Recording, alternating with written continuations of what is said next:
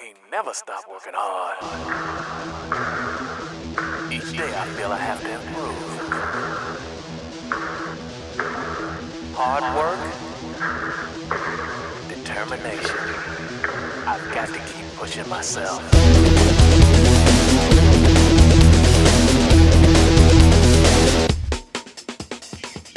Hello and welcome to Hi-Ya, the only podcast that lazily tied its coat and wound up getting arrested. We can't be within 100 feet of a school building either. Anyway, episode 33 of the Hi-Ya podcast, recorded April 14th, 2013, starts now. There you go. Oh, hi Craig, how's it going? Hi Dave, doing well. How you doing? You're practicing your Tai Chi, evidently. That's a lazily about tying coats, a Tai Chi reference for those of you who didn't know. Yeah. More specifically, what style of Tai Chi, Dave? That would be Chong style. Yeah, opposite. It's opposite Ching style. Yeah. Oh, yep. No, I just, one thing I love about martial arts in general is the colorful names that people come up with for No joke. for the movements. And It's like the frickin' crane stance, man. You look it up in Chinese, and it's like Jing Qing Du Li Ma type thing. The golden rooster stands upon one leg while shivering. Come on, dude. I prefer the translation golden cock stands on one leg. I do too. Yep, those are always great where they get the cock and the rooster. Xing Yi's got a fighting cock. We'll have to discuss that with Big Al next time he's over. He is a fight. Never mind. Yeah. He's a swordsman. Yeah, Theo. And by the way, all you Hi-Ya listeners out there, Big Al's had a procedure recently. He's dealing with some back trouble, so everybody send him good vibes. Yes, indeedy. And it's ironic. I found out he's, had to go through a process that's actually a little bit more damaging rather than quote-unquote healing to help take the pain off, dealing with numbing the nerves and all that kind of stuff. That's scary stuff, man. Scary stuff. Yeah, well, getting old is scary stuff. So I've experienced. Yep. I'm going to ask you to stay up on your mic just a little bit I know more. you keep reaching for that thing. There we go. So today on the show, Yeah, what are we doing? Notepad here. Well, we're going to have some news from Craig. It's been a while on that. I hope you brought your A game, Craig. You got some Red Tarzan for me? Oh, I don't think we'll ever have anything as epic as Red Tarzan, but close enough. Okay, good. We're going to talk a little bit about a movie. I saw Ip Man, The Legend is Born, and frankly, I think I liked it more than a lot of other people did. Wow, yeah. I think so, too. We'll get around to that in a minute. And the big thing tonight, we've got an interview with our guest will be Chris. I'm going to butcher his name. We'll have to. I've only spoken with him via Facebook so far, so I only have the spelling and not the wherewithal. Iatskovich, Chris Iatskovich. That's probably somewhere nowhere near how it's actually pronounced, but we'll get that from him. He's a practitioner and teacher of catch as catch can wrestling. Oh, very nice. Catch wrestling. All right. Yeah. I'm really interested to talk to him about this because this is one of those areas where I'm just diving in the deep end, and I really don't know much about this. I've heard of Frank Gotch and some of the colorful characters from the 20th century and this stuff, but I've never been to one of these competitions. Never seen Me neither. it. I know a lot of the idea, MMA guys and even the guys back in the UFC got their start in catch wrestling, but with a lot of styles. But that's about it. So hopefully we'll find out a lot about him, about the style or the conglomeration of things that they do, and maybe he'll regale us with some colorful stories of the old days where these guys would barnstorm around the country and wrestle anybody that got up in their business. I like it. Yeah. I cut you, I wrestle you. Yeah, I mean, the only catch wrestling I ever did was when people would try to wrestle with me in school, I would run and tell them they had to catch me first. That's right. And damn it if they didn't. That's right. So we got a good show lined up. Glad to be back with you listeners. Craig, you got anything else out here at the outset of the show you wanna bring out? No. No? Okay. No. Well, we're going to run off to the Champagne Lounge and get some inspiration. Yes, we are. All right, we'll be right back.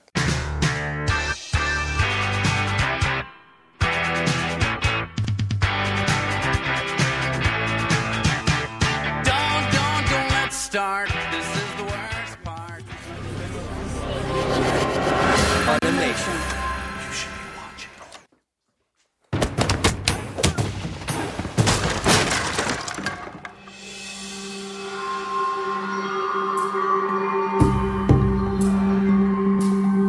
Oh, there's some karate over here. Sammo Hung, wasn't it? Yeah. The early years of the Revolutionary Master.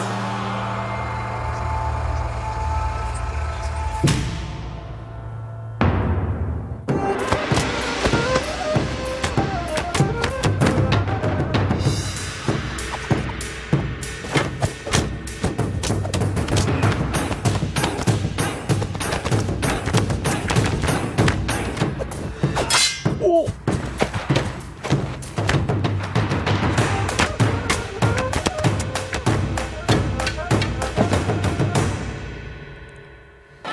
Keep man.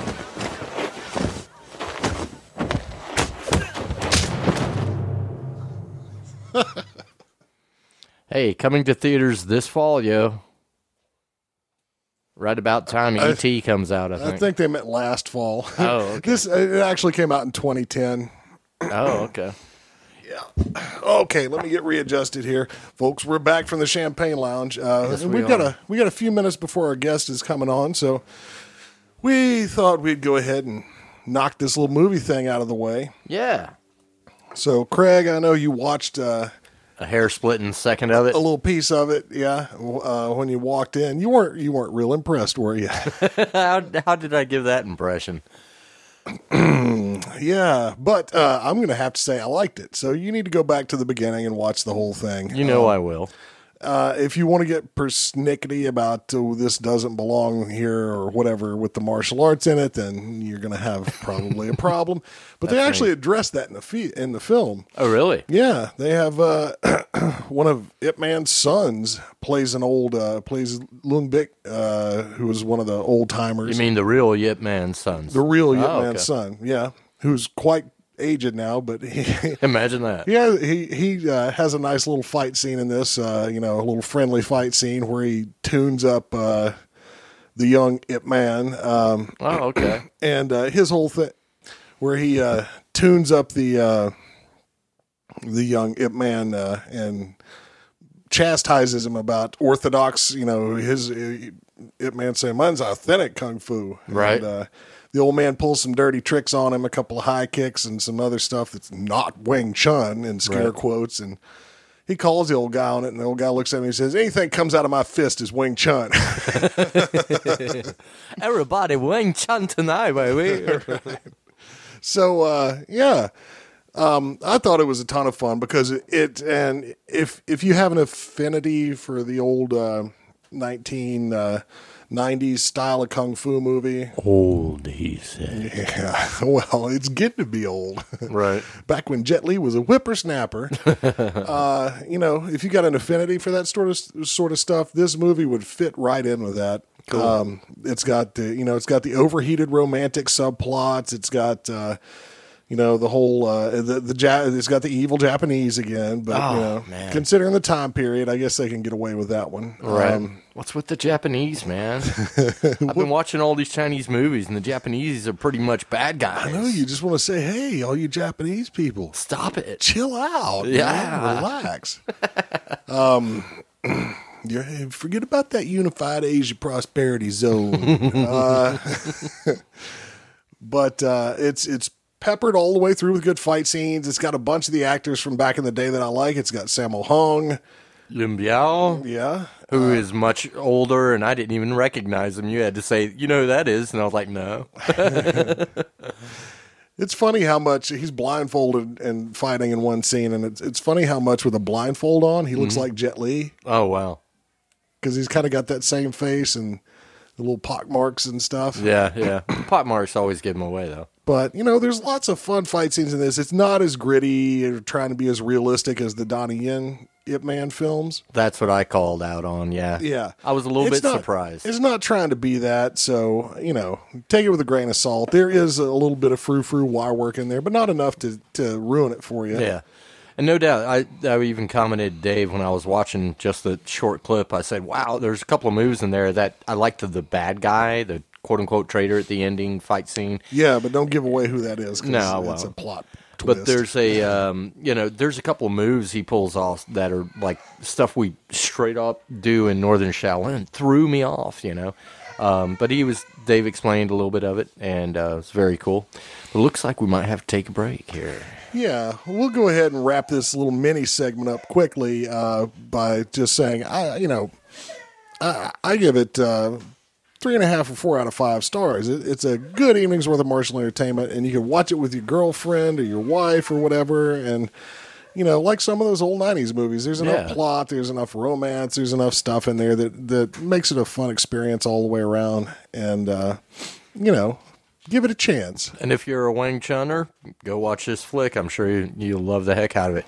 Absolutely. Don't take anything in it as historical gospel, though. That's for sure. Yeah. Looks like it's a fun time, though. Nonetheless. But they mix in all the elements of the period. So, yeah. Cool. Yeah, it's a good time. So, that's, I know I was a little bit down on Man with the Iron Fist, so I wanted to come back with something that I really enjoyed. Well, that's very cool. And it sounds like it only made one person in the house cry, and that's great. Yeah. And it wasn't me. No. Poor Olin. He went to ride the choo-choo train today. Probably hated to leave it. Yep. So, yeah. So, I'm going to go check on Smackety Pants, and we'll be right back to talk to our guest. Excellent.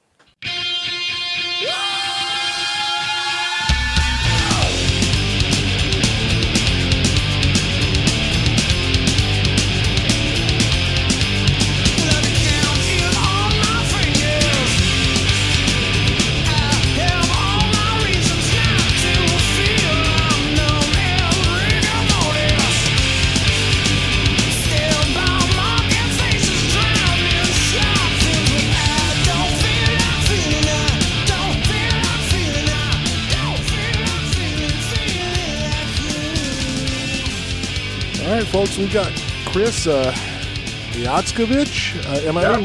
Actually, that was quite good. Okay. Nice. You should have heard me in the intro to the show trying to fumble my way through it. I think I came up closer to Ish Kabibble than anything else. Well, that's how my wife still pronounces it, so. Okay, great. Very cool. All right, Chris is a catch wrestler, a coach, and he's going to school us today on the fine art of catch wrestling, which is something that I have to admit, I was just introduced to Chris a couple of days ago by our fixer, Steve Kepfer, and I haven't had time to do a ton of research on this, so it's all going to be in your lap, Chris. You're going to have to educate us and the listeners at the same time. I hope that's okay. Oh, absolutely. Absolutely. Sweet. All right, well, to start off, why don't you tell us a little bit about your personal history and how you got into this strange and fascinating art of catch wrestling? Well, basically, I pretty much grappled, since I was a youth, freestyle wrestling, and because we don't have folk style here in Canada. Okay. So, even as kids, we just jumped right into freestyle, a little bit of Greco, and through that, I discovered a judo ensemble along the way, and also did some boxing, kickboxing, and so on. But what happened is back in 1995, 96, I was training at this gym in Montreal. I was training a group of guys. Basically, what I was training them in was basically freestyle wrestling thrown in with a few submissions I picked up, with the judo and the sambo. And most of the guys were all doing MMA at the time. It was a new sport, and they're all getting into it. Right. And at the gym was this old pro wrestler, Edouard Carpentier, and I knew him from my youth. I'd seen him on TV doing his pro wrestling stuff, and I never really gave a lot of mind to it because all that stuff's fake, right? Exactly. Or so I thought. Well, here's the thing: is back in the day, well, like Eddie phrased it, and I think he phrased it really well back then. He said, back in the day, he said, we were real wrestlers, but we just didn't wrestle for real. Right.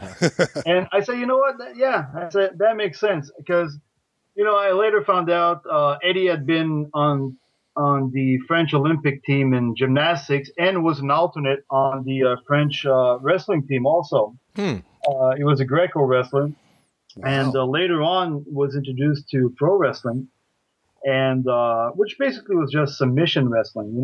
He says there wasn't a lot of fake stuff being put out in it.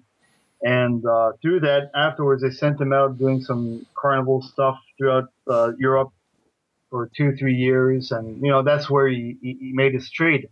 So anyways, long story short, what happened is he was watching me teach a class one night. And I was teaching the guys what I thought was a pretty cool, headlock and leg locks and stuff like that. Right. And so he called me, came up afterwards, and very politely, because he was very, very nice and polite, about it. And he says, basically, he says, what you're doing is all wrong. He says, if you want, I'll show you how we used to do it in my days. And I was like, listen, he's an old guy. He was, when I met him, Eddie back then was already like 70 years old. And, I was brought up to be pretty polite with my elders, so I said, well, whatever. Yeah, sure. Show me. And I kid you not, he put me in a front headlock that cracked me from head to toe. Nice. And like, if that wasn't enough, then he side pushed ahead, went for a single leg takedown, brought me down and put me in this weird kind of like a half Boston crab type leg lock. That whatever didn't crack on the first shot cracked. And 2 weeks later, because I had to get my freaking spine realigned after that. 2 weeks later, I wobbled back into the gym, and I was like, you know what? Maybe there's something to this, and that's where it began. And me and the guys started training with Eddie back then, and what he was doing basically, he was training pro wrestlers. Okay. But on the side, he would teach us like the old submission stuff. Awesome. Now I gotta. Oh, I'm sorry. No, go on, please. I have to admit, one of the couple of articles I did have a chance to read before we talked that you've got out there on the web, you're sort of telling that same story, and you include a video of the headlock and being performed by someone else, and called the Gravich or something like that. Yep. And I learned that exact same technique from my Bagua teacher. Yep. Really? And the reason he lifted it, I believe, from his training with Steve Gohagan. Are you talking about Tim Gohagan? Sorry, Yeah. not Steve Gohagan. Are you talking about the same one that we do? Even though it's completely a different style, but front push with the belly, lift the Yeah, base it's a of the front neck. face lock. Yeah. Yeah, those things are awesome. Well, you know what? Basically, from style to style, there's only so many ways you can, Move the snap body. the guy's neck, basically. Right. Absolutely. And like I said, I think he picked it up from an old, Tim Gohagan did Celtic wrestling and Oh, there we go. other stuff like that. So I'm pretty sure he does a lot of toe holds and face locks and stuff that definitely didn't pop out of the Bagua system. Well, I gotta say, I love your intro story there too, because even though it's far from kung fu, the style that you do, to me, that's a kung fu story. That's beautiful. I love that story, man. Oh, well, cool. Fits right in with our feet of clay motif. Yes, indeed. Moving on from that, tell us about what catch wrestling is and isn't. Give people, maybe if you can, a little brief history of it as a sport, and the old traveling circus days sort of thing, and how it's evolved into modern times.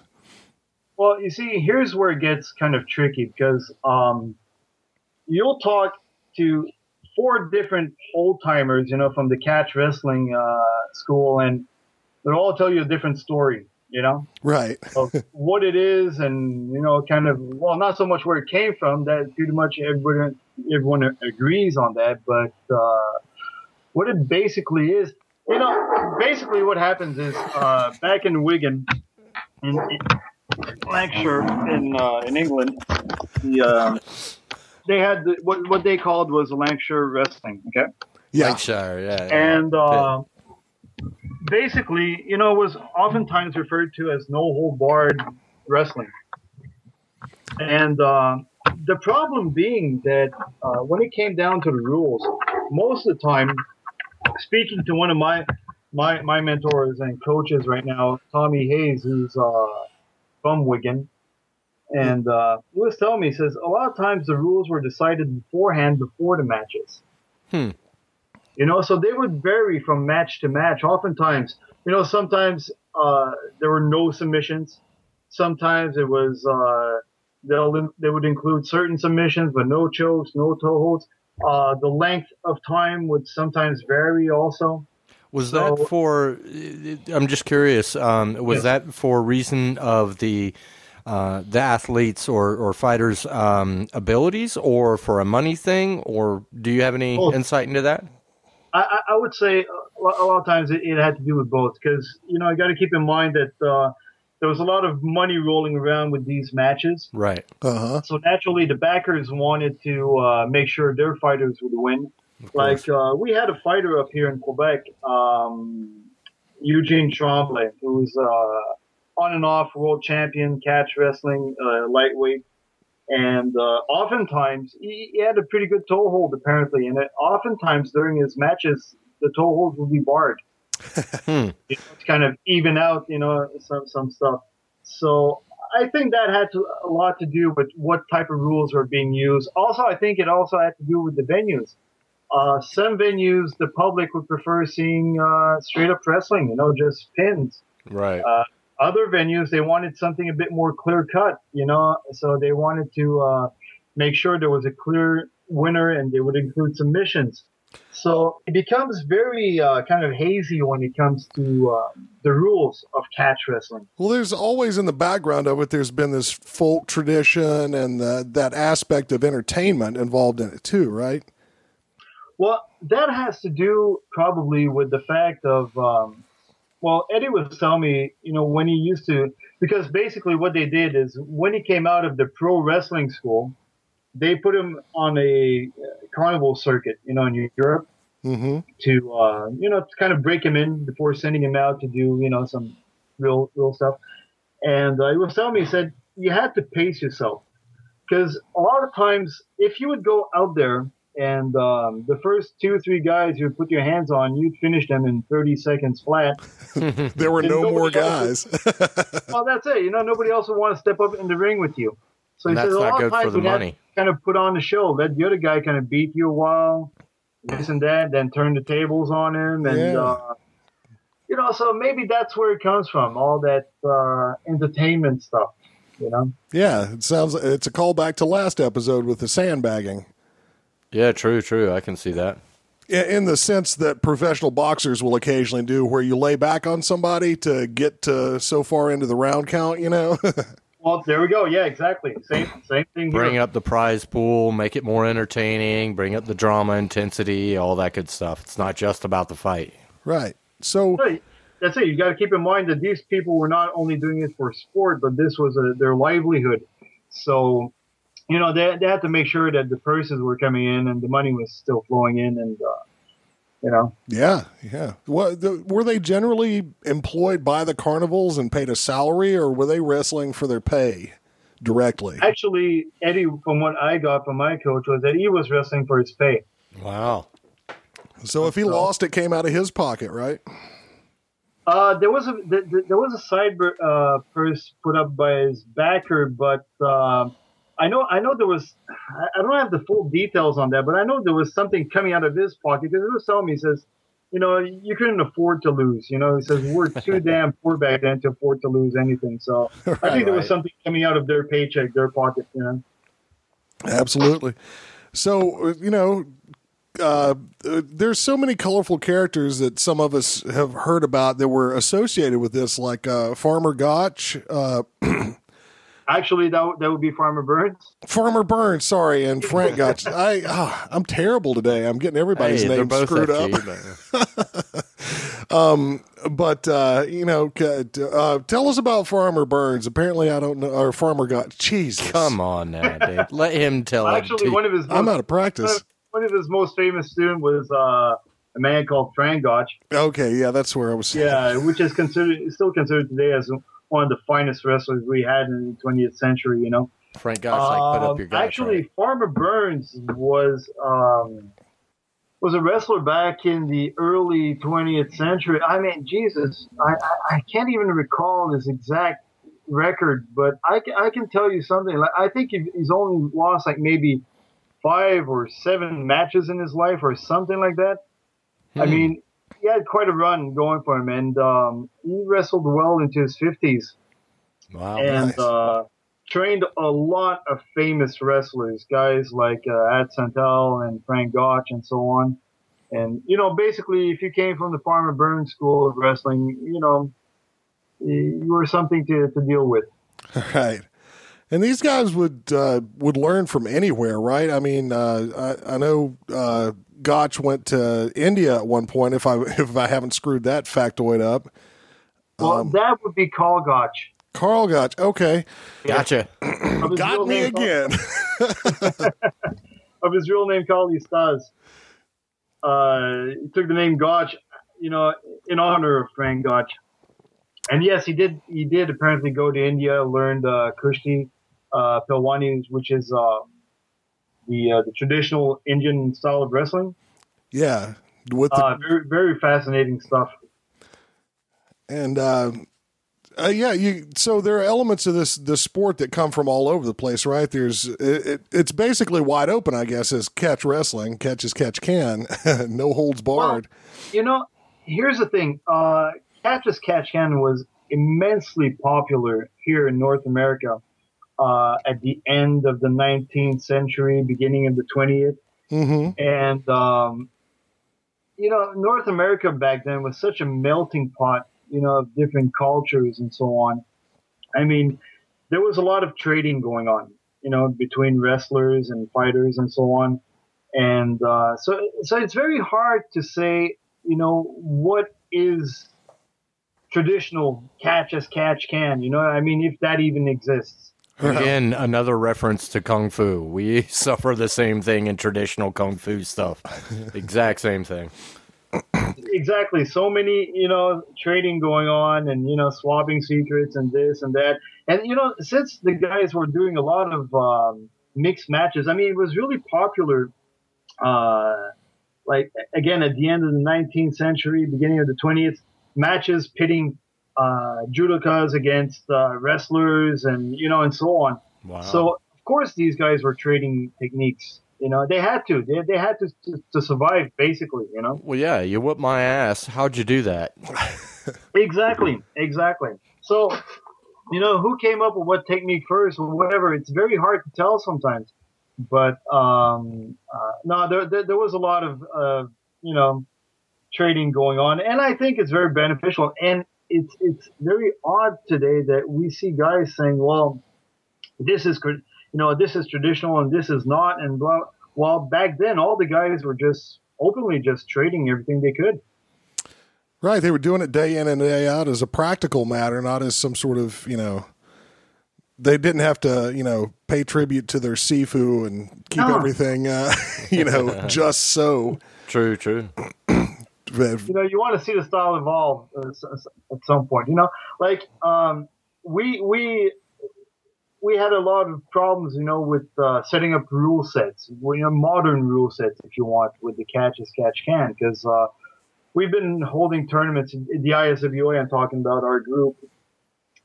We've been holding tournaments for quite some time now, and we had to come up with a modern rule set because, you know, if you look at the old rule set, like I said, a lot of times from venue to venue they would change, but you know, the most common format was best of 3 falls with a 1 hour time limit, you know, stuff like that. 1 hour. Nice. Yeah. Yeah.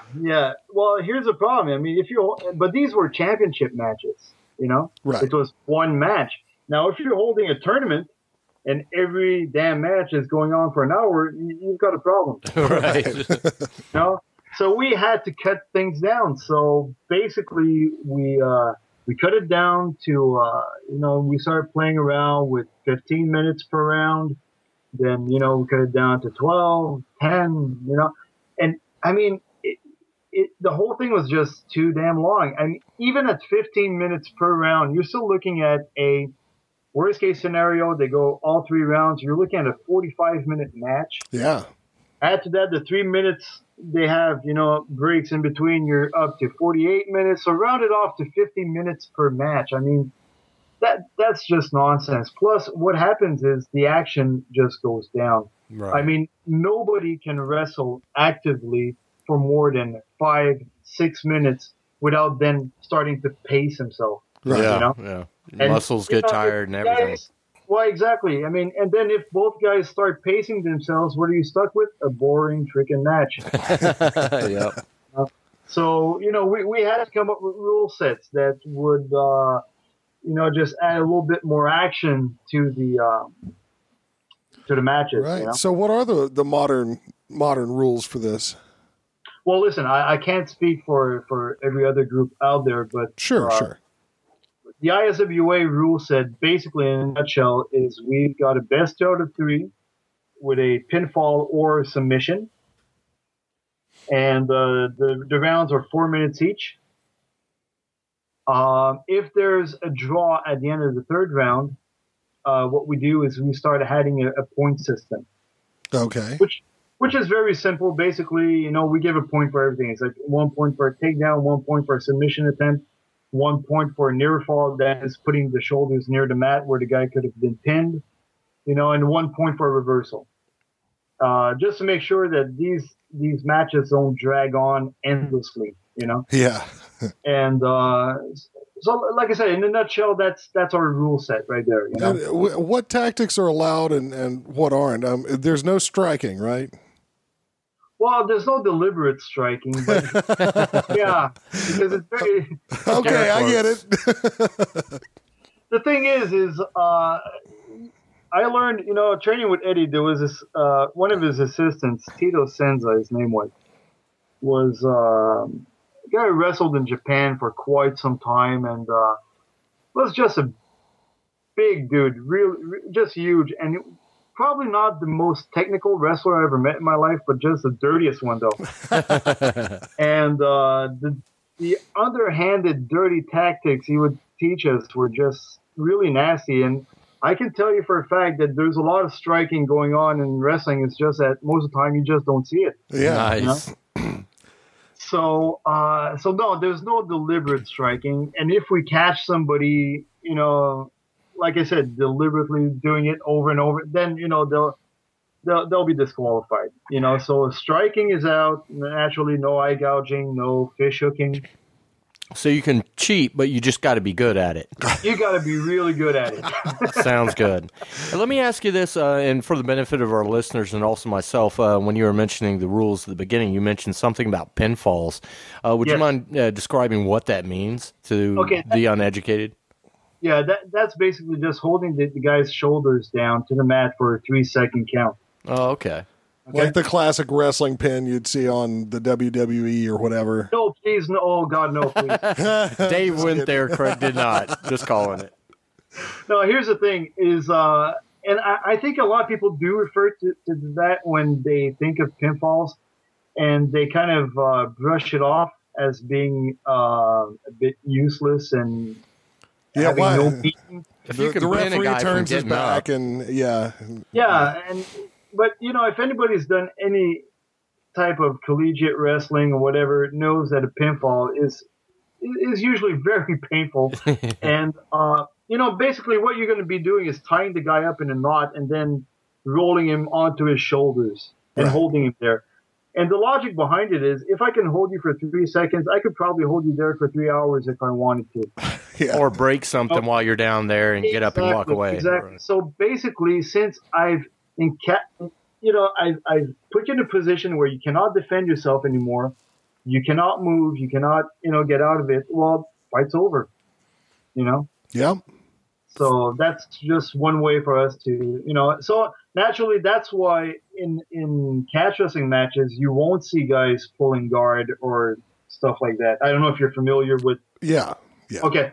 You won't see a lot of that going on because basically, if I pull guard and, I don't know, try a triangle choke on you from my back, well, I'm basically pinning myself. Right. Gotcha. You see? So yeah. So there's a lot of action going on. There's not a lot of bottom wrestling going on. You know, everybody wants a fight to be on top all the time. It's very dominating. You know, it's very fast paced, dominating, and aggressive. But it's not stupid aggression, though. You know, Right. Another thing, you guys, they allow small joint locks. Is that correct? Yes, we do. Wrist locks are allowed, toe holds, you know, stuff like that is, yeah, absolutely. Lip locks? Correct. That's my special style. Tell you what, if you can pull it off, why the heck not? That's right. And does that include finger locks? And some of you are people getting fingers and toes broken occasionally doing this? Well, actually, we got a rule, you know, it's a 3-finger minimum rule. Okay. Cool. Yeah, you cannot grab, you know, below 3 fingers. And it can be used to either break a tie or, you know, maybe bring the guy's arm behind his back or stuff like that. But you cannot really use the fingers to try to submit the guy. Okay. You know, it would just lead to too many, you know, injuries and so on. Yeah, you can easily snap one of those puppies just, you know, without a ref seeing it. Yeah. You know, we want to avoid stuff like that. Awesome. But then again, you know, coming from, you know, the catch wrestling background, you learn early on to always hide your fingers when you're wrestling. Nice. Yeah, because the guys had a tendency, well, especially the old school guys like Eddie would have a tendency to just grab any random 2 fingers and pull them apart, you know. Yeah. So, Again, Kung Fu. well, there we go. Yeah, so it was very unpleasant, and you just learned very early on to hide those, you know. Right. Keep your fingers to yourself. There we go. So, so how big is catch wrestling nowadays? You know, I know it peaked probably in late 19th, early 20th century as far as popularity with the general public. But are you getting a lot of people interested in this sport and competing in it now? Well, listen, it's still very much Jesus Christ. It's not big yet. It's not big yet, you know, but there is a lot of interest in it. I think people are slowly turning, well, especially wrestlers are more and more turning towards it. You know, they're starting to realize that there's a venue for them after wrestling. You know, if you take your average wrestler who would want to turn to MMA, well, he doesn't need to turn to jiu-jitsu anymore for his submissions, you know? Right. I mean, and this is a lot more along the lines of what he's always been training for, you know, wrestling with dominant takedowns and top dominant positions and so on, plus the added bonus of having submissions, you know? Yeah. True. A lot of guys are turning, you know, a lot of wrestlers are slowly turning towards it. And, you know, a lot of MMA fighters are training in it. Yeah, I've heard even like Shamrock was a catch wrestler for a period of time. Well, So- a lot of the Japanese trained fighters were doing some form or another of catch wrestling, basically. Wow. Very Minus cool. the pins, you know. Yeah. What was things like Shuto and that sort of stuff? Oh, absolutely, yeah. Yeah. That was all influenced by, you know, that was all basically catch wrestling based. You know, you had the Pancrase leagues, Shudo, and so on. They were all catch wrestling based. Very cool. Cool. Yeah, so you know, if you start doing a roster of, you know, everybody who came out of those camps, well, you find out that, oh, you know, there's quite a lot of catch wrestlers out there actually fighting, you know. Yeah. It's tough to tell because, like with MMA, it's MMA. I mean, it's mixed, you know, and so it's tough to narrow it down. But if you look at their history, you'll find quite a lot of the, you know, famous fighters, if you would, got their start either in catch wrestling or it's part of their curriculum, you know, their arsenal. They just might not label it as such. No, exactly. You know, a lot of guys will refer to it as submission fighting, submission wrestling, et cetera, you know. And but you know, if you're talking about purists, though, no, there's not a lot of us out there. Okay. We're trying to, you know, we're pushing, we're making it grow. It's like I said, it's really catching on. It's really coming along, but we're still in its infancy stage right now. You know. Yeah, I mean, hopefully it'll continue to grow because one of the good things about MMA is that it's matured enough at this point that it's starting to cast a lot of light on other arts where people are going to gain some advantage in MMA. Well, look, just here in Quebec, back when I was in high school, we probably had something like, I don't know, maybe 50 or 60 odd wrestling clubs throughout the province. A few years ago, I would say there was probably like 7 of them left. Wow. Yeah, what happened? It all died out. But with MMA and the way it's catching on and so on, more and more people are now turning towards wrestling. Because they realize that if you want to be a good MMA fighter, wrestling is a must.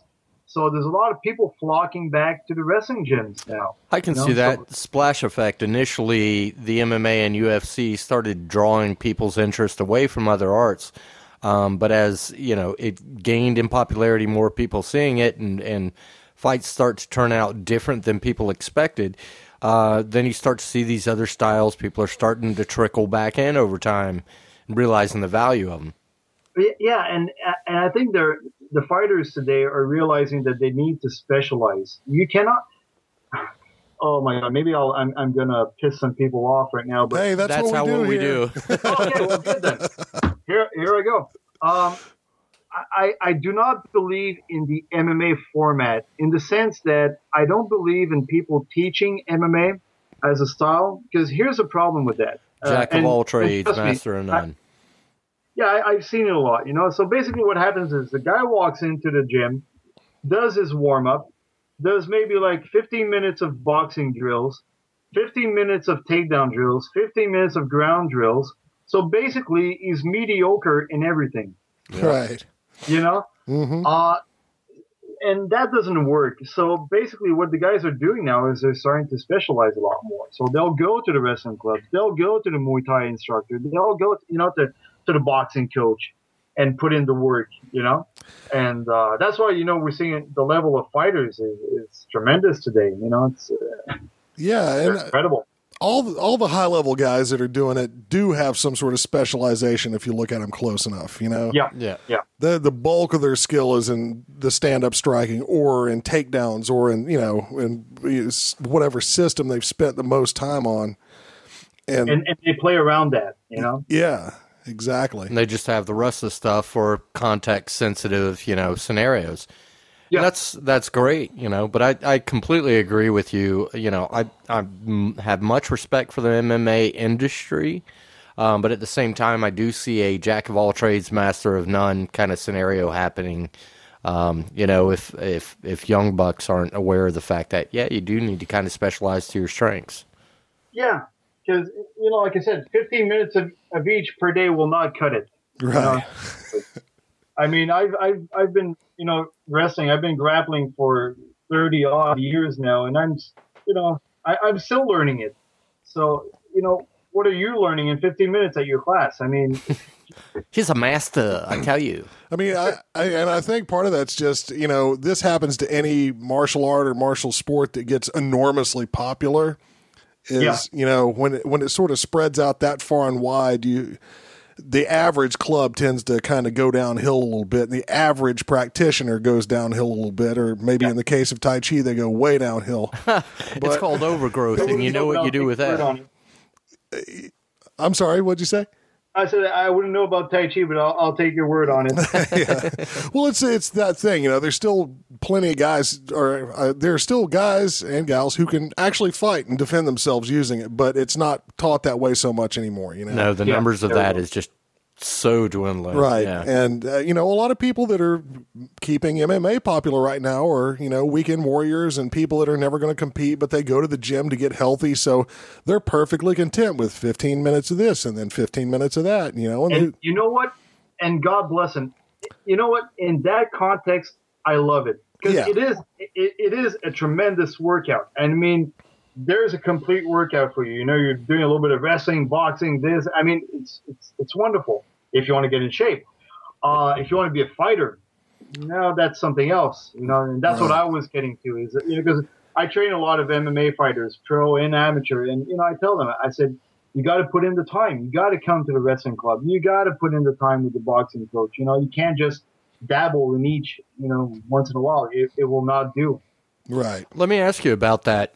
Just from your experience, what have you noticed to be perhaps a successful formula for that? That granted, we agree there needs to be some specialization, but let's say the guy, he's already specialized in some form of grappling or wrestling or what have you, but he's going to a match, he needs to be a stand-up fighter, needs to be striking and stuff. And so would you suggest that the better idea would be to kind of master his wrestling, get his wrestling grappling game down, and then after that's done, move on to the striking, or mix it up, kind of the way MMA is trying to do? How would you suggest, that work out for the best of the practitioner?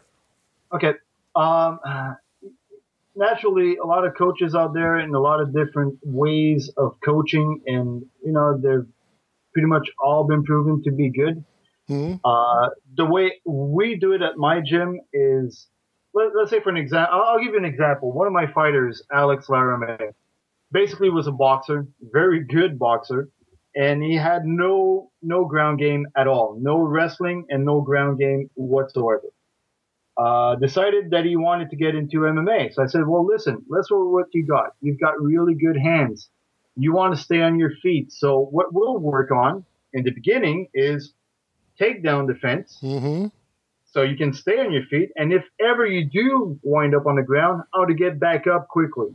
Right. Now, once we've got that down, to a cue, then we'll start adding in some takedowns. Then we'll start adding in some ground game. Then, so basically you take what the guy's got and work around it, so you don't take him out of his element. If I have a really good wrestler and he wants to do MMA, I'm going to teach him how to do,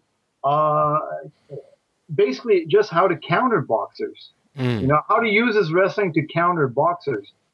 And then, we'll work on his striking and so on. Gotcha.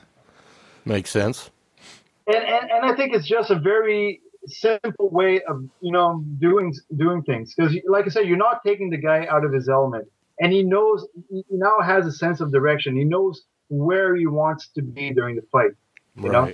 He's good on his feet. Well, stay on your feet, I like that. You see something kind of similar in a lot of traditional systems where, somebody comes in and maybe they're 6'3" and 280 pounds. You're going to let that guy throw his weight around, Yeah. You're not going to try to make him a super finesse guy right out of the box. You just inch toward that, but cater to his strength at first. And, if you got somebody that's 5'9" and 140 pounds, then, you're going to try to tailor it to their agility or whatever their natural abilities are coming in. Absolutely. Yeah. I like that. I like that a lot. So that's the format we use at our gym anyways, No, it sounds good. Yeah, and I was saying, when it comes down to the wrestling, we have a very simple, a very basic curriculum. It's very, we have a set curriculum at different levels, beginners, intermediate, advanced, and so on. But we keep it simple, as simple as possible. Well, you guys know, you do traditional martial arts. It's the basic stuff that works. Yeah. Yeah. So, we keep it down to, the core elements and, then we have them play around it. But basically, if you look at the curriculum the guys are using, it's very simple. It's very, what's the word I'm looking for? Fundamental? I don't know. Yes. Thank you. There you go.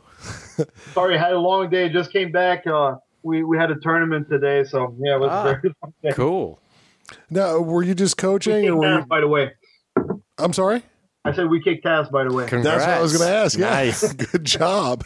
Didn't want to ask unless, That's sweet. No, I'm very happy about that because our guys are doing very well in tournaments. And I think that's, anyways, for my part here in Quebec, Canada, that's how we got people interested in what we're doing, is the fact that we went out there and won. Mm-hmm. Make a name for yourself. Yeah, so they had to take notice, A lot of people would snicker at first because, they associated the catch wrestling with the pro wrestling or whatever. And, they didn't really take us seriously. Plus, our guys were going to jiu-jitsu tournaments wearing wrestling singlets, and they're like, what the heck, But, All right, now, they would have to compete in the nogi, right? Yeah. Okay. Yeah. Is that that similar to a would be- noogie? Or Yeah, a wrestling singlet in a gi tournament would have been just wrong. Right. So, do they do well at the jiu-jitsu tournaments and stuff too? Well, here's the thing. Here's another thing I find very interesting about catch wrestling is the fact that my guys compete in freestyle wrestling. Mm-hmm. They compete in pro and amateur MMA. They compete in submission grappling. They compete in jiu-jitsu tournaments, and they win. It's a very versatile system. Well, because the formula works. Basically, if you look at the formula, of catch wrestling, what it is you take the guy down, you get a top dominant position, and you hold him there. Yeah. And whether you're doing freestyle, jiu-jitsu, MMA, or whatever, that formula will make you win. Yeah. It's as simple as that, So, our guys just kick ass everywhere they go. I mean, it sounds like, I'm bragging, but I'm not. We've got the records to prove it. Our guys, everywhere they go, they win. Yeah. That's awesome. And I think a lot of it has to do with what you said earlier is The going back to fundamentals. fundamentals. Yeah. And us being in traditionalists, the moves we do in our average class are completely different from what you guys do. But we cross lines a lot of times with grappling type stuff. But the key, again, is just what you said is, the fundamentals. If you're up there trying to look fancy and say, oh, look, I can do this fireman's carry when it's completely inappropriate or whatever, you're going to get slammed. You just are. You've got to have your root under you, all this good stuff. And I love to hear that you guys are winning because it sounds like, to me, I don't care if you're talking about karate, wrestling, any kind of wrestling, grappling, sword fighting, whatever. The fundamentals, so long as you've got those down, ingrained in you, you're going to be pretty good. Exactly. And here's the thing is, I probably picked that up from my coach, my original catch wrestling coach, Eddie, is the fact that he didn't really, all in all, he probably didn't teach me a lot of new techniques. What he was teaching us was a lot of principles. Yeah, it sounds very principle based what you guys do. I love it. Exactly. It was all about here's how you get proper leverage. Here's how you get proper posture and keep it, and and so on and so on. And that's what makes your game. It's not the technique you're using; it's how you're using it. Exactly. And I see a lot of people fighting, and naturally, I've been coaching for quite some time now, so I'm very critical. Sometimes when I watch people wrestle and grapple, and most of the time I look at them and they're just simply out of position. They're always in violation of position all the time, and they're trying to make it work, but they can't get their armbar to work because they're just out of position. Right. Improper structure, what we would call, yeah. Exactly. Mm-hmm. And so our guys, a lot of times they go into tournaments, and if you ask them how many techniques they know, Jesus Christ, they probably know like 4 techniques. There Yeah. you go. Two takedowns and two positions on the ground, but they know all the elements to them. They know all the principles to them. They know how to stop a guy from clinching with them and how to clinch properly with a guy. They know how to hold him down properly without getting turned over, Yeah. et cetera, et cetera. They can vary that one technique into a million different ones depending on the Exactly. circumstance. So y'all are so kung fu, don't even know it. Yeah, show me the technique you've practiced 10,000 times, not the 10,000 10,000 techniques you practiced once. Exactly. There you go. Like I remember one of my guys, Mathieu Allard, I'm very proud of this kid, and he went into his first grappling tournament. He'd been wrestling with me for, I don't know, maybe 5 or 6 months. And being a young kid, I think he's not aware of what's going on really. So he's like, oh, I'm going to go in the advanced division. So I'm like, why the hell not? Yeah, jump in there. if you're That's a gonna lose, learning right? experience. Exactly. Actually, I tend to get all my guys to do that. You mentioned sandbagging before. I have a profound hatred of that. I find that, very insulting actually as a coach. I find it very dangerous too for the fighters. Yeah. Because I remember this one guy. My guy goes in there. He had been training for a few months, and he's getting thrown left and right from this guy. And this is like the beginners division. And I'm looking at the kid. I'm like, oh, hold on a second. I can recognize the Tayatoshi and, all the judo throws and so on. Mm-hmm. So I get talking to the guy afterwards, and he's like, yeah, this is my first jiu-jitsu tournament and so on. So I said, but you've done judo before? He says, yeah, I've done 14 years of judo. And I'm like, what the hell? And I just see that Cheater. Yeah, well, exactly. It comes in the white belt division, though. Yeah. Absolutely. So, and I see that all the time. So I always try to get my guys to, I tell them, listen, at least go in the intermediate division, or, if you got the balls for it, go in the expert division. Yeah. And, just for example, recently we had NAGA. I don't know if you're familiar with North American Grappling. Absolutely. Steven tuned us up on that. Yeah. And, it's a very big grappling tournament. And they came down to Montreal, and I had two guys who went in. We're supposed to be a whole team, but only two guys can make it. So anyways, we go there.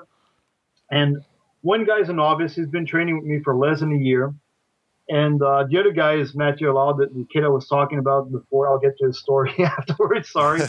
And right. So basically, he's been wrestling with me for about, I'd say, 2 years.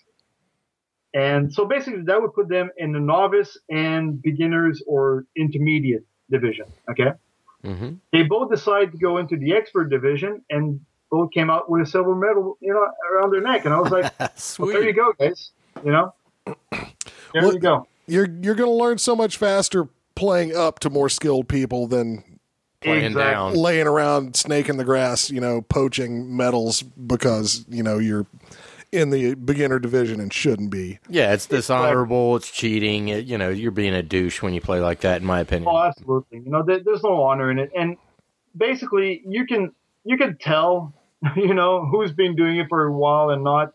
Yeah. So, I don't know. There's just something wrong with it. But, it's very hard to keep a track of these things sometimes. So, Yeah. Yeah, So- we actually talked about all the multiple faces of sandbagging for about an hour on the last episode.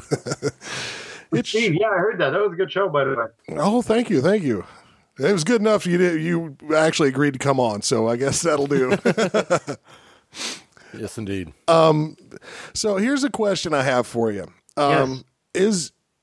Is this art? I mean, and this is going to sound weird, so let me make sure I phrase it correctly. It's a sport, and most of what you do is geared towards sporting. Do you do much self-defense teaching? I mean, I know you can use all these tactics in self-defense situations, but do you employ any of that, or do you guys stick mostly to the sporting context with it? You know what?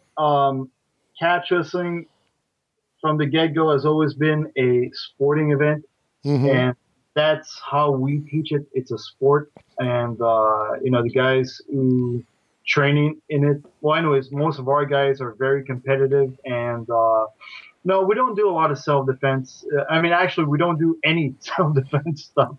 Gotcha.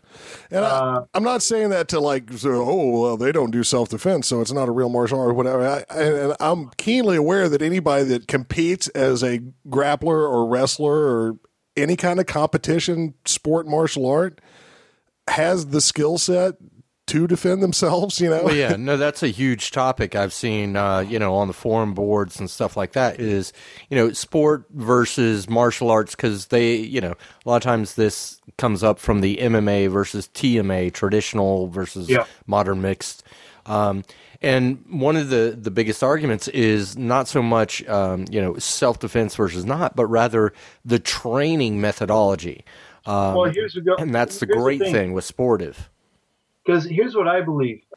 Anyways, and correct me if I'm wrong. I'm just not a self-defense guy. I've never I've done some in the past, but it's not my thing. So I'm not an expert on the subject. So I'm off base, just tell me to shut up and I'll shut up. No. No. But I think, and based on my experience, I worked for nearly 12 years in bars as a bouncer, and based on my experience, I think it has a lot more to do with your attributes than the techniques in themselves. Yes. You know, Right. the attributes you get from doing a sporting a fighting art, the timing you'll get, The sensitivity, the conditioning, et cetera, will go a long way in a self-defense situation. yeah. know? Huge. A lot of times when you go to what's called a self-defense seminar or stuff like that, the techniques may be very well valid and very cool, but it's a freaking seminar. You're not going to teach anybody how to react under pressure, how to deal with pain but still keep going and that kind of thing. And you're not teaching that structure and sense of distance and timing and stuff that you only get through swapping paint one way or Right. another, whether it's, competition or sparring or, heavier stuff in whatever class you're doing. Yeah. And I often have problems with, can only imagine the hate mail I'm going to get tomorrow. But Nobody listens to this. It's fine. Good. We always love to ruffle feathers. Just between you and me, then. Okay. My problem is with the I don't know, people claiming, oh, well, you see, when you do the arm lock this way, you'll snap his forearm, and I'm like, okay, and how many forearms have you snapped? Exactly. Uh-huh. What is this based on? How do you know? You cannot know, because you can't. These are things you cannot apply on a day-to-day basis. Unless you're Why? good at dodging the law, because you're going to have to kill people or hurt people really bad. I mean, Again, there's only so many holes you can dig in your backyard. Exactly. Yeah, I mean, it's one of the things that a good traditional martial art does have going for it is, ostensibly anyway, the techniques and the tactics and the training methods they evolved during a time when people were like, being bodyguards and caravan guards and soldiers and people, who did use it, but we're so far away from that with a lot of it that it's the bane of traditional martial arts now is that people still have this suite of techniques, but they don't have the kind of intensive training, and I see it in grappling now too, frankly, with the explosion of the MMA, people get so fiddly about the next technique or the next fancy thing, or that they neglect these fundamentals that are what'll really bail you out.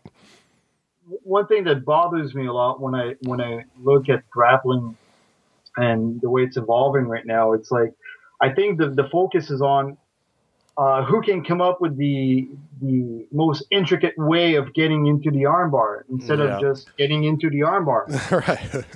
It's like, Entertainment value is being valued more than the actual. God. I mean, do I really need to spin 3 times on my head before doing the toe hold? For you, actually, I think that's true. I think you do need to, actually. Or do I really need to jump into the cage first and off of that before I kick you in the face? Now, don't get me that's wrong. a callback for a real fight. I remember that. It's gorgeous when it happens and everybody goes, whoa, but it's not taking the art any further, I don't think. No, absolutely not. I mean, I see a lot of things that to me in grappling, and just today, I was watching some of the guys wrestle. I won't call it that.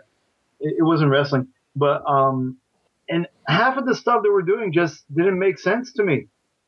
It's like, why is he turning that? I mean, what is he doing? I was just watching and I was scratching my head like, why are you spinning on yourself when you've got a direct line of attack right there? Yeah. So it's just becoming very watered down, very complicated. Yeah. And with the whole self-defense thing, whether you're doing a sport or a quote-unquote traditional martial art that's supposedly about you're going to spend hours every week training your martial art. And you may spend 5 minutes if you're, a Westerner like us that lives in, North America, actually fighting for your life. Yeah. And when that time comes, you'll bring everything you have to bear on it anyway. So, Yeah, and by that time, all hell breaks loose. And, just an example, what can, I don't even know if I should be saying this on You're fine. air. You're fine. Look, if there's anything you don't want us to let out there, we'll cut it out. But go ahead and tell us, right? Okay.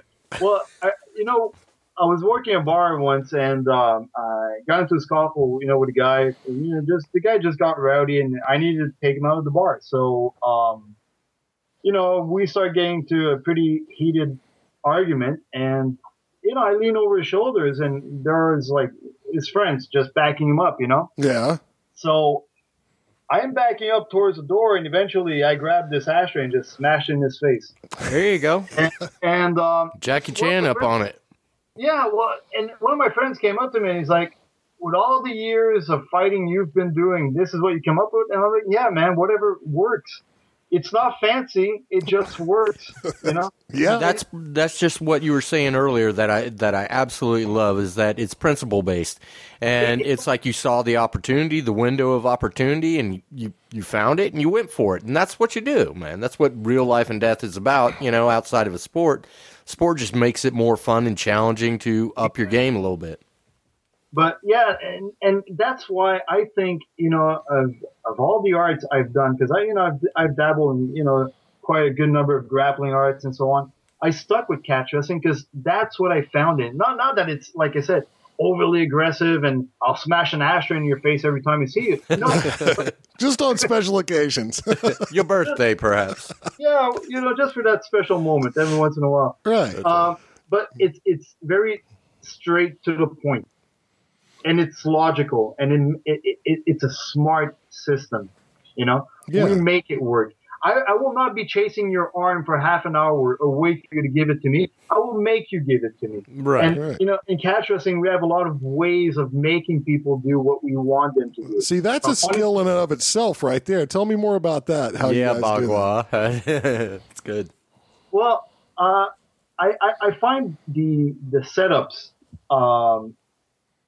in catch wrestling are very, very sophisticated. Very, if I want the guy to turn right, we can make him turn right. If I want him to go left, he's going to go left. The thing is, everything. It's not the technique. It's the setup. It's the principle behind it. Mm-hmm. I don't care how good your hip throw is.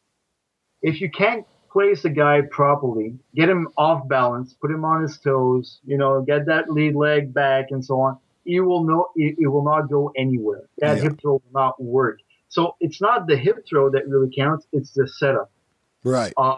So, if I want you to give me your arm, let's say, well, we use a lot of, what we call pain compliance, pressure points and this and that.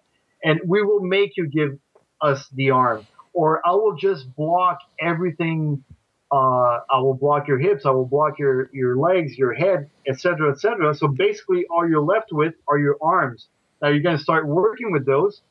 Thus, you're giving them to me. I'll use them against you. So, people see catch wrestling sometimes as this very brutal and aggressive art, when actually it's one of the most intelligent art I've ever studied. It's very, very sophisticated in its setups. Leading into the void. Yeah, exactly. Yeah, it does sound very. I'm not terribly surprised, but I'm a little bit surprised at how sophisticated it does sound. I think there's been whole generations of Americans who have just confused things like catch wrestling with the show wrestling and and all of that stuff. And I know that stuff is huge business. Does it ever just piss you off that it's there? Of course. Yeah, absolutely it does, because, well, don't get me wrong, I've got nothing against these guys. They're tremendous athletes, and I have a world of respect for them. No, some of them are like stuntmen par excellence, Oh my God, they're incredible. I mean, when I was working with Eddie and we were learning, the submission wrestling, catch wrestling, we saw what kind of training these guys were going through, and that, hats off to them. I mean, Jesus Christ, it's hard work, and it's very hard to be a pro wrestler. Actually, Eddie, asked me once if I wanted to try my hand, and I said no, because I couldn't pull it off. It's very hard work.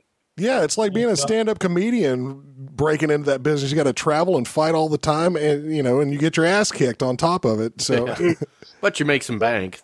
I have a lot of respect for them, but it also annoys me because every time I'll be talking to people and they say, "Well, so what do you do?" I say, "Well, I'm a wrestler," and first thing they say, "Well, Roddy Routed Piper." Yeah, it's like, "Where's your cape?" It's like, "Where's your cape?" I Bring love it it. on, brother. Yeah, Nacho Libre. That does suck, but I got to admit we're in the same boat because we do traditional Chinese, kung fu stuff, and people come to us expecting to be taught how to fly and run across the tips of bamboo. Yeah, with all the movie shit, yeah, it sucks. And when they realize that it's all this fancy stuff is nothing but a few fundamentals strung together, so long as you have your principles. They're like, "Oh no, I want to fly, dude." Yeah. But you guys don't do that? Right. Well, not in public. That's our secret stuff. That's right. Yeah, that's only for the initiated. And I don't think we're still initiated yet. No, not a bit. But you know what? At the same time, we're guilty of that because it's how can I say, the pro wrestling did evolve. I mean, pro wrestling is catch wrestling, Mm-hmm. at its core. So bastardized a bit, but yeah.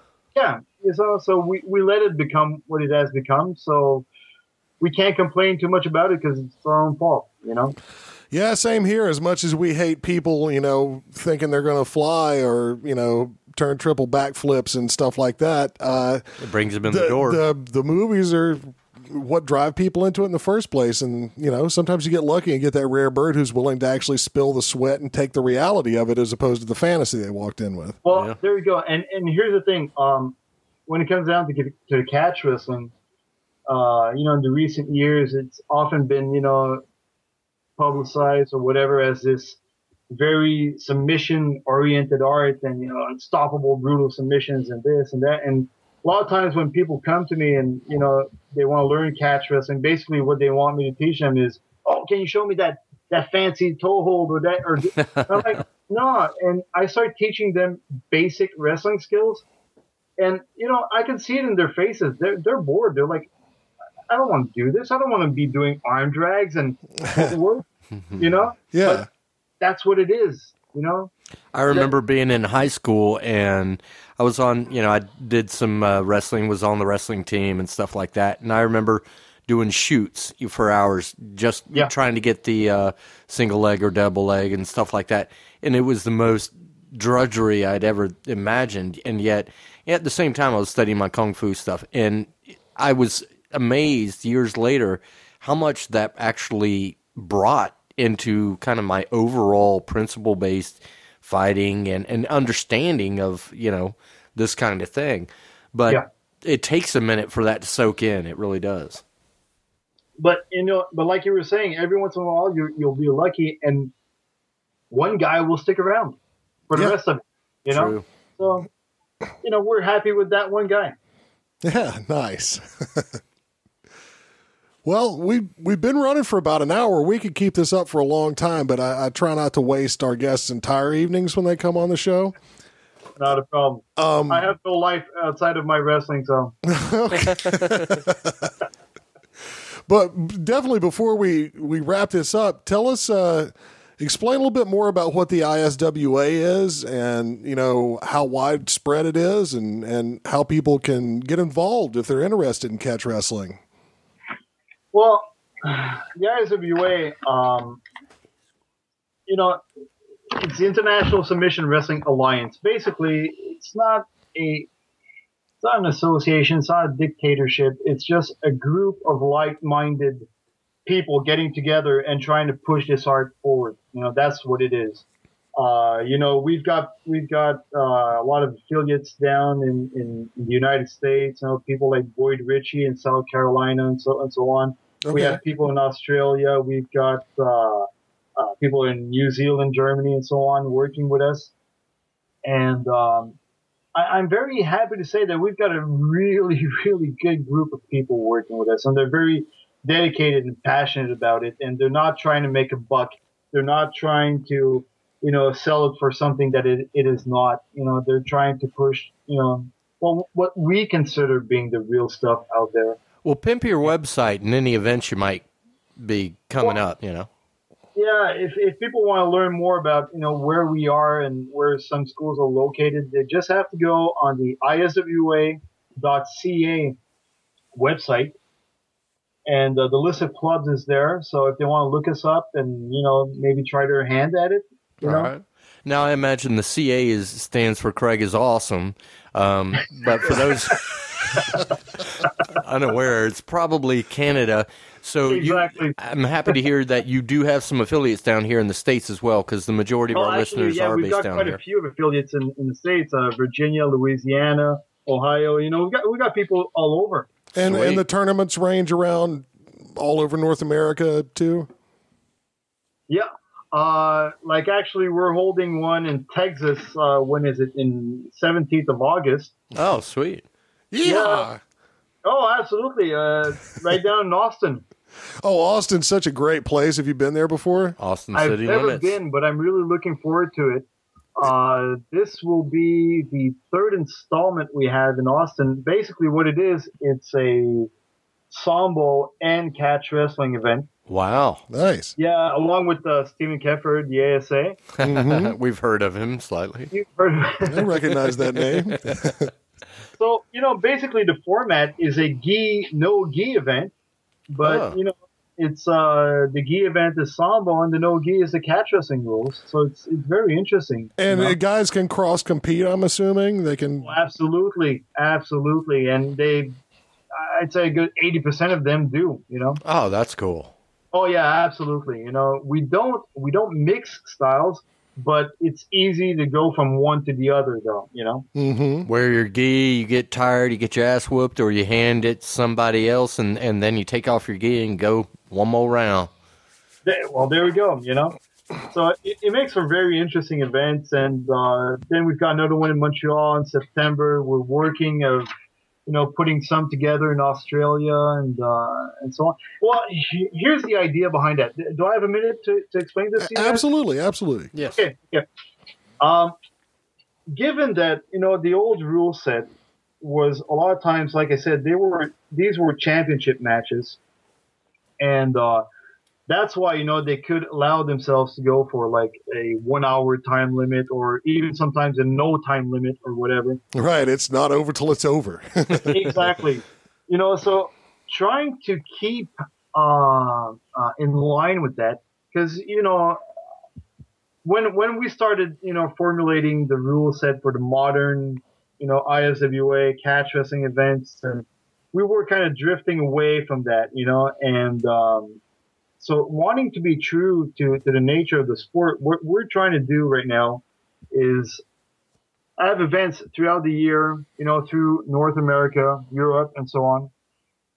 And then at the end of the year, get all the finalists together for one, championship bout and adopt the old rule set. I like that. Yeah, because then you can afford to do it because you're only going to have like a handful of fighters on the spot. Because like I was saying before, like last tournament we did, I think we had like 80 odd guys show up for the tournament. So we can't afford to do those 1 hour matches. But if you only got like maybe, 5-6 matches going on, then it's not a problem. Then you can do it. Plus, like I said, it would be a nice, nice nod to the old timers and the old rule set and so on. And what we're trying to do is, I'm looking at this for maybe next year, 2014, of doing the first annual, international championship and holding with a substantial cash prize. So basically, we'd be bringing back, real pro catch wrestling. The way awesome. Yeah, that is super sweet. I like that a lot. And, if that catches on, I can even see that maybe making some inroads into the televised wrestling and stuff, taking some of that back away from the pure entertainment stuff that goes on now and turning people on to the old school. Exactly. I mean, God permitting, I mean, that would be sweet. I mean, I don't see that in the near future, but happening in the near future. But hey, who knows? But with our tournaments, I mean, that's our goal right now. That's what we're aiming for. Mm-hmm. Yeah, and you would do something like that like once a year, and just how would you just quickly? How would you determine who the top competitors were that would get? Would it be by invitation or it would be by invitation only? Basically, the top two finalists of the divisions will be allowed to So you get statistics at the tournaments throughout the year, and then absolutely. Yeah, we compile everything. I see where Dave's coming from. It'd be tough to see because when you're talking about that extended time period and the endurance and the stamina and all that kind of stuff, you really got to watch those stats and try to determine who do well here or be a good competitor or whatever. That's tough. And that's so cool for the elite guys in the sport. Then it would also add another layer to what they're training for if they knew they had the potential of having to fight for a solid hour. Mm-hmm. Exactly. And I mean that's basically a type of conditioning we're used to working for. So it would give them a chance to basically try it out and put it on the line for real. Yeah. Sweet. I like that. When it comes down to the conditioning part of the catch wrestling, it's pretty rough. We want the guys to be in shape because those old timers were in great freaking shape. Oh, yeah, a lot of those guys were the bodybuilders of their age too. Oh my God, yeah, they were phenomenal. I mean, I spoke before of Eugene Tremblay here in he was a guy from Chicoutimi, and when he did his championship match in 1905 against the American George Botner, their match lasted 4 hours and 24 minutes. Wow. Yeah, I mean, that's the type of conditioning we're talking about. I mean, these guys were freaks. Yeah, shit. I don't know if I could stand up that long anymore. I'm pretty sure I cannot. Yeah. But, well, and again, quickly, screw quickly. We can talk as long as we want to. There we go. But you've led me to another thing, which is what is the conditioning like for that? I mean, I know the actual, just practicing the wrestling itself is great conditioning, but do you line everybody up for an hour before you start that stuff and have a specific set of drills and body weight exercises and so forth that you do? Or how does that work? Great question. Actually, we do that with beginners. Mm-hmm. The conditioning stuff. But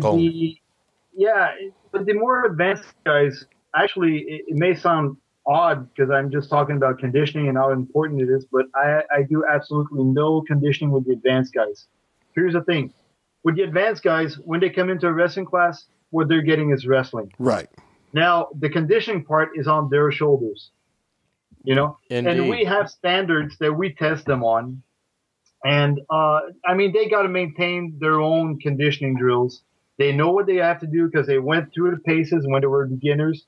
So they know exactly what they need to do and what are the standards we're looking for and this and that. And they will be tested on it every once in a while. And so basically, if the guy doesn't do his conditioning, he's the one who's going to be paying for it. I like that a lot. That sounds almost exactly the way that I teach my Northern Shaolin Kung Fu class because I'm huge on conditioning. Huge. Until you get to a certain level. I teach them how to do these exercises, these drills, and all that. And I even give them little, guidebooks on how to do it, photo, all that. Yeah, junk. I'll tell you, back in the day, the first hour and a half of your classes was pure conditioning. Yeah, pretty much. Oh, absolutely. But once they get to that point, then it's like you've got all that. If you're weak in the arms, you know what to do. If you're weak in the legs, core, whatever, you know what to do. Yeah, and at some point to get into the, the more technical aspects of the skill, you have to say, look, I'm not going to waste your time in class showing you things that you should have learned in PE. You just have to do them. Exactly. And like I said, that's on you. That's your responsibility. And I'm expecting you to do it. And because, teaching just a wrestling itself is so complicated. It's so long. It's so complex. if we spend, like you said, like an hour and a half on conditioning, How long's the class? Yeah. exactly. So, I'd rather have the guys, because I'm very big on drilling, is I'll pick 2 or 3 techniques for the guys, and they just drill them, and they drill them some more. And when they're done, they drill them some more. That's what it's about. You want to get, that fine motor skill going, that muscle memory going. Mm-hmm. So, the classes, that's what they're spent on. Usually I'll teach them like maybe 2 basic takedowns, and then we'll work on 2 basic, defense for those takedowns, but we'll just drill them to no end, I've got a very unique question for you. This is probably my last question of the evening because I've got to dive. Don't qualify the word unique around me, please. There's no such thing as very unique. But go ahead with your question. Unique up on it. That's how you catch a unique rabbit. No, but honestly, this cracks me up. It's my only, main favorable memory from high school wrestling is we'd be in the clinch, from stand up, getting ready to try to drop or whatever. Okay. And somebody would slip in, and this is something our coach taught us. And to be honest, I actually teach this in a different way, but the same principle to my Kung Fu students is if you're in the clinch and you're both going very, you're fighting for the position. You both felt each other's weakness. You're both, you're twisting the left, twisting the right, whatever. Yep. And then somebody slips in the hand and slaps that cheek. Do you know what I'm talking about?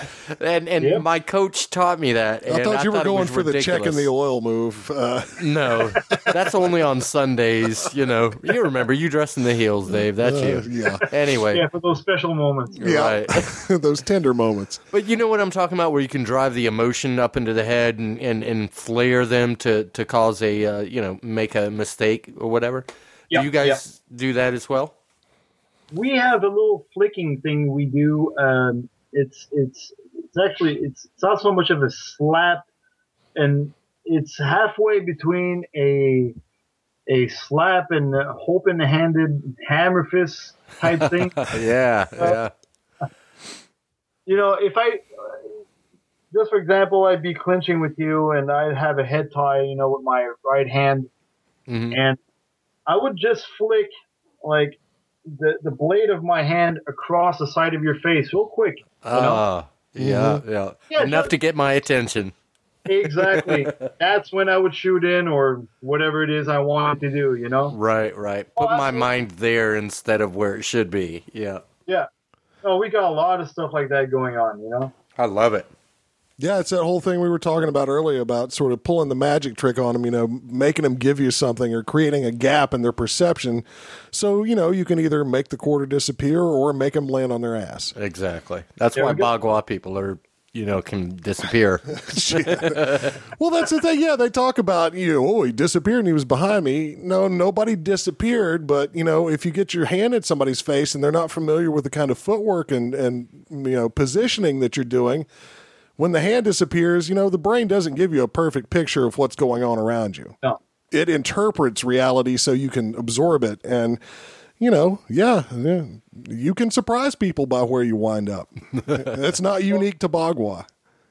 No. One little trick, Eddie, you would always catch me with it is a lot of times when we'd start wrestling and he'd be doing contact, he'd be just basically, slapping back my forehead, with his palm, Oh. kind of gauging the distance and stuff like that. And every once in a while, what he would do is right after smacking me in the forehead, he would just kind of let his hand drop where his fingers would just, lightly scrape my eyes. I mean, he wasn't gouging my eyes or anything. Right. It would just come, right across my eyes. So instinctively, what do? You blink. Enough to That's when freak you out. That's Yep. my leg, Yep. Oh, man. Yeah, this is too funny. Dave's Magua does that crap, it throws stuff in the eyes. I do that. This is hilarious. I never would have thought catch wrestling and traditional Chinese Kung Fu styles would have so much in common. You know, the more people we interview, and I'm glad we're getting a lot of people in grappling arts and stuff like that in, because that's definitely one of the things that we were less schooled in. Okay. And just how similar everything is, you know. I mean, you're dealing with human bodies, you know, in contest. Exactly. You know, like my good friend Boyd Ritchie keeps saying all the time, unless somebody grows an extra arm or leg, you know, there's only so many ways you can tie a guy up and take him down, you know? Yeah, true. That's right. We're trying to preempt that, though. We've already worked on the triple leg takedown here, so we're Oh, boy. Well, damn, Chris, this has been entertaining as hell, and we've had a great time talking with you. And is there anything that we may have missed in this conversation that you want to get out before we stop? Yeah, how pretty I am. You know, I'm looking at your picture here on Skype, and you're quite a handsome devil, I must say. Actually, you know what? I'd really be happy if people would just look us up. You know, like I said, iswa.ca. We're up to a lot of good stuff. I mean, we're all over the place, you know, doing tournaments and seminars and whatnot, coaching clinics and so on. And we just love seeing people there, you know. We just love seeing people getting involved with it for the right reasons. And we just want to see this art grow again, you know. Yeah, well, we're definitely going to encourage our listeners to get out there and check it out. And my interest is really piqued too. I would love to see one of these competitions in person. So hopefully, I'll get a chance to do that soon. Yeah, definitely. Well, we'll be up in where are you guys located? We're in the Atlanta area, southeast Georgia, just above Florida. Okay. He's from Canada, not Mars. He knows what America looks like. It's us that can't figure out Canada, you know. I know where Nova Scotia is because the Trailer Park Boys are there, and you go. That's a good call. That's all you need to know. I think so. Oh boy! All right, go ahead. This is great, guys. Thank you very much. Thank you so much too, man. It's been a pleasure talking with you. It really has.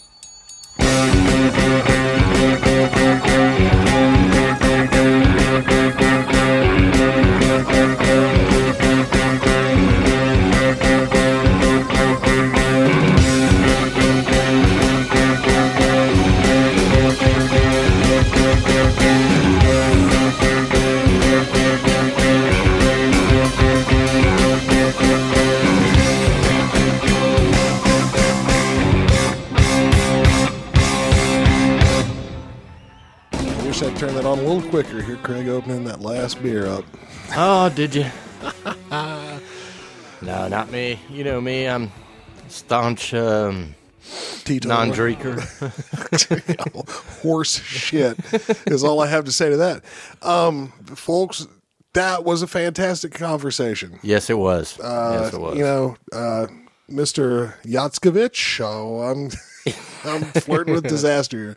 Evil Savovich. We'll call him.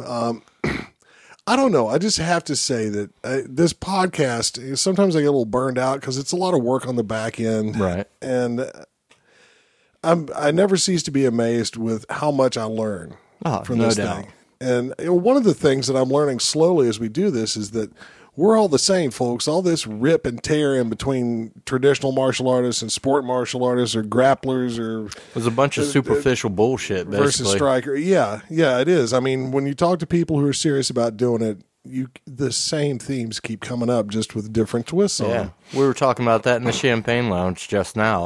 I honestly told Dave, I said, Dave, you know, when you told me who our guest was and what, he practiced, I was not looking forward to it. I was like, that just sounds boring, so alien to me and everything else. But after I got finished with that interview, I was sky high, man. I loved it. I love the guy. He's on point. He's obviously very knowledgeable and experienced with not just his art, but just in human bodies and dancing the way we dance. And he was saying stuff that we say in weird, long, archaic poems in Chinese martial arts. He's putting in just plain language. And we've said this time and time again. Principles, fundamentals, so on and so forth. And it was just a wonderful experience. Yeah, absolutely. So, Chris, if you're ever down our way, we're going to, get a 12-pack of Molson's and watch a Trailer Park Boys marathon, and He is go out in the leading you backyard. down a .ca path. Yep. You can come out in the backyard and twist me up like a pretzel, too. That should be fun. I'll tell you, it's one thing. It's like I'm starting to get some inroads into this sort of thing as far as direct experience. You're doing some schwai a little bit. The Schweijiao, it's helping. It's kind of a slow course of study. We're in David Lynn's old guy class. We're not looking to compete or do anything. He's just he has fun with us and we have fun with him, and he just shows us some Schweijiao. There you go. Oh, by the way, he's in this month's Black Belt magazine. So if you guys want to see who I'm talking about, if you don't know, then check that out. What month is this for the publication? I don't know. It's the brand new one, though. Would it come out like in August? Or no, it's out. Oh, okay, cool. Yeah, or somebody brought him a copy of it at our last class. So sweet. Yeah. So anyway, I'm just amazed at how good these grapplers are and how tuned up they are to martial arts. I mean, it's fantastic. It is, especially with this guy. It makes me wish I'd had a better window into it earlier on. Oh, yeah. And especially hearing, coming from Chris, the catch wrestling, he made a very big point of saying it's sportive. It's a sport, It's where guys get together and get strong, but do this. But I would hate to run afoul of this guy in an alley. Plus, I've seen his picture on his Skype. Exactly. But the cool thing is we like to try to use all these big terminologies to differentiate mixed martial art, traditional martial art, modern, sportive, combative, battlefield, whatever. And it was like they all mean something, but they're all they all mean lipstick nothing on the pig too. Yeah. I mean, if you know how to wrap somebody up and you're used to feeling sensitivity and you feel somebody shooting for your legs, whether you're a spear master or you're a grappler or whatever the hell it is, but somebody's shooting for your legs and you trained hard enough, you're going to know how to react to it just simply from a principle. Most likely the principle, regardless of language, is the exact same. Yeah.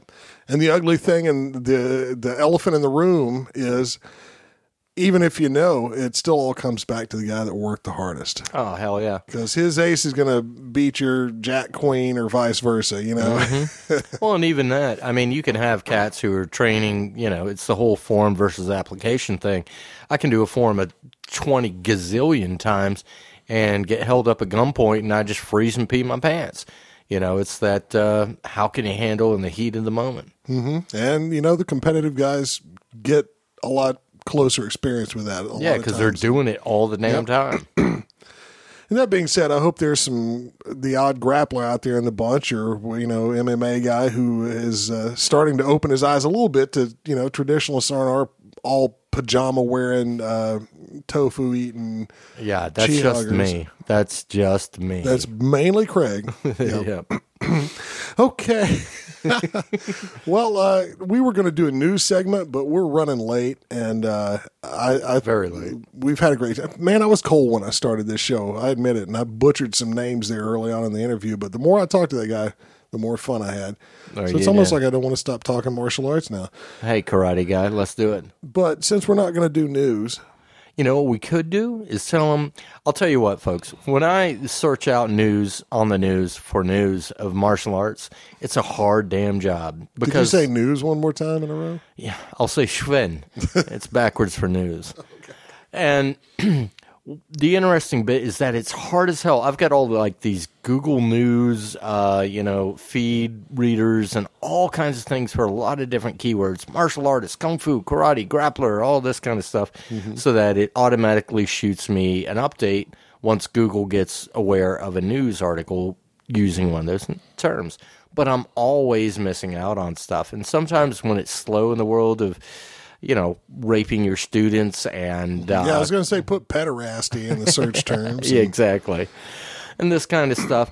It's hard on me. And I have to just kind of go out of my email box and go into Google myself and start throwing different keyword terms out there and click the news advanced search button. But I tell you what, in your neck of the woods, let it be Canada, let it be France, let it be China, let it be wherever. You get, your school or somebody else's school headmaster who's been toting, dicking, and harrying on the students or doing other things, or you have a bit of news that you just think we don't have access to, shoot it to us. Tell you what, shoot us an email at mailbag. Mailbag at highupodcast.com. We are not mailbag.com, Dave. But we could mailbag at highupodcast.com. And throw the word news into the subject line. There you go. That'll help cue me in that, hey, this has been news I can do some research on, and it'll come out in the next episode or two. The other thing I'll bring up is, contact us on the Facebook page. Definitely get out there and write us some iTunes reviews, people. They've tapered off, and we need inspiration. It's our oxygen. We need feedback from you people, and we're not always the best at managing it. I'll admit. I haven't put anything on the Facebook page or for the like Twitter a week. feed. I'm That's working more on like it. a month. But I'm no not working worries. on it, but I'm getting around to Our it. numbers are ridiculous, dude. We know our listenership You're so is cocky ridiculous. about these magic numbers. I don't have any idea how many numbers we Oh, really please. I send them to you all the time. But the point is, we got like on the iPod, or what do you call that? iTunes review site. It's like, barely 20. No, it's 30. There's 2 pages. Okay, of them. 30. But we're way And we appreciate beyond every that. one of them. They've all We been do great love you. reviews. Thank you so much. And so join that exclusive club that's taken the 2 minutes to pop into the iTunes page. That's right. And leave us a little rating and review. We would, it propels us. Yeah, and leave your name if you want to be famous, or just leave a throat chop type thing. We'll get you. Okay, yeah. Judy Chop, man. Call back. Yeah. I'm kind of glad we did away with the Judy chops.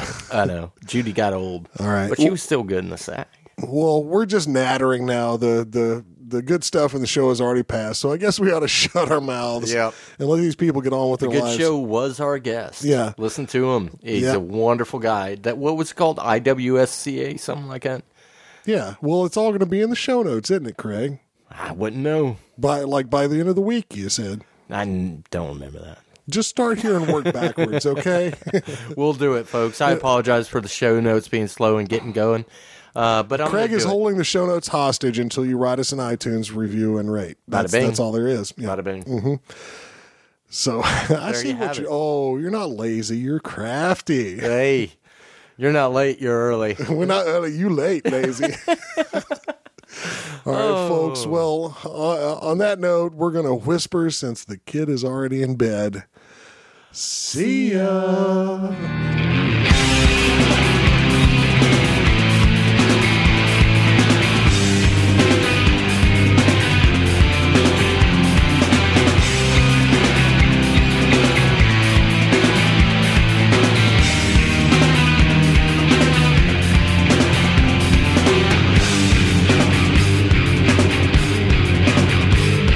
Witness one, milk and honey. Cash one to splash. Laughing when you say it's under wraps. Flying on a fire. Don't you wanna buy it? Promised wine from brackish water. Hell of a pitch. Wonder if it's really understood. Feed me enough poison. I learned to enjoy it. What's the nougat version? Sweetening the poison. What's the nougat version?